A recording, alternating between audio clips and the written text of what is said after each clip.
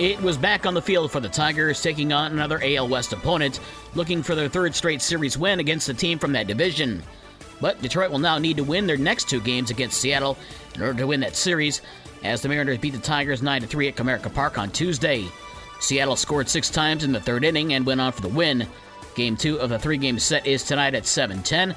A 6:50 pregame show on News Talk Sports 94.9 WSJM and Super Hits 103.7 Cozy FM.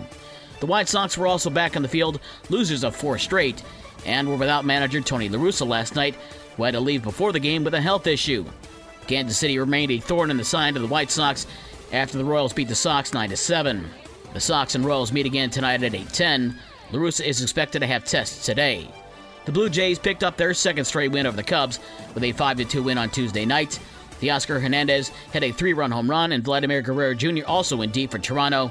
The Cubs are back at the Jays tonight at 7:07. The WNBA playoffs resume tonight with Connecticut at Chicago in Game 2 of that WNBA semifinal series. Connecticut leads the best-of-5 game series 1-0. The game tips off at 8 o'clock in Chicago. The other semifinal series is Seattle and Las Vegas. Game 2 of that series is tonight at 10 o'clock in Las Vegas, with Seattle leading the series 1-0. A one-time former Bear, then Bronco, is now an Indianapolis Colt. But not Chicago Bear or Denver Bronco, but St. Joe Bear and Western Michigan Bronco. Wesley French, a 2015 graduate of St. Joseph High School, went and played his college football at Western Michigan, has made the 53-man roster of the Indianapolis Colts. French was an undrafted free agent out of Western Michigan. He played on the offensive lines at both St. Joe and Western. He'll now do the same for the Colts on Sundays. Midwest League Baseball on Tuesday had West Michigan with a 5-1 win at Fort Wayne. South Bend over visiting Lansing 4-3, and Lake County won at Great Lakes 8-1. Junior college volleyball last night. Muskegon Community College beat Lake Michigan College 3-0. High school sports from Tuesday.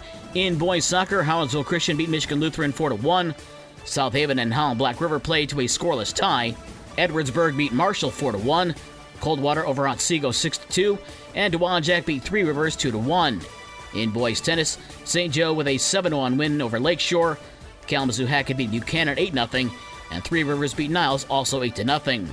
For more sports and the scores from last night and the schedule of today's games, visit the podcast page on this station's website.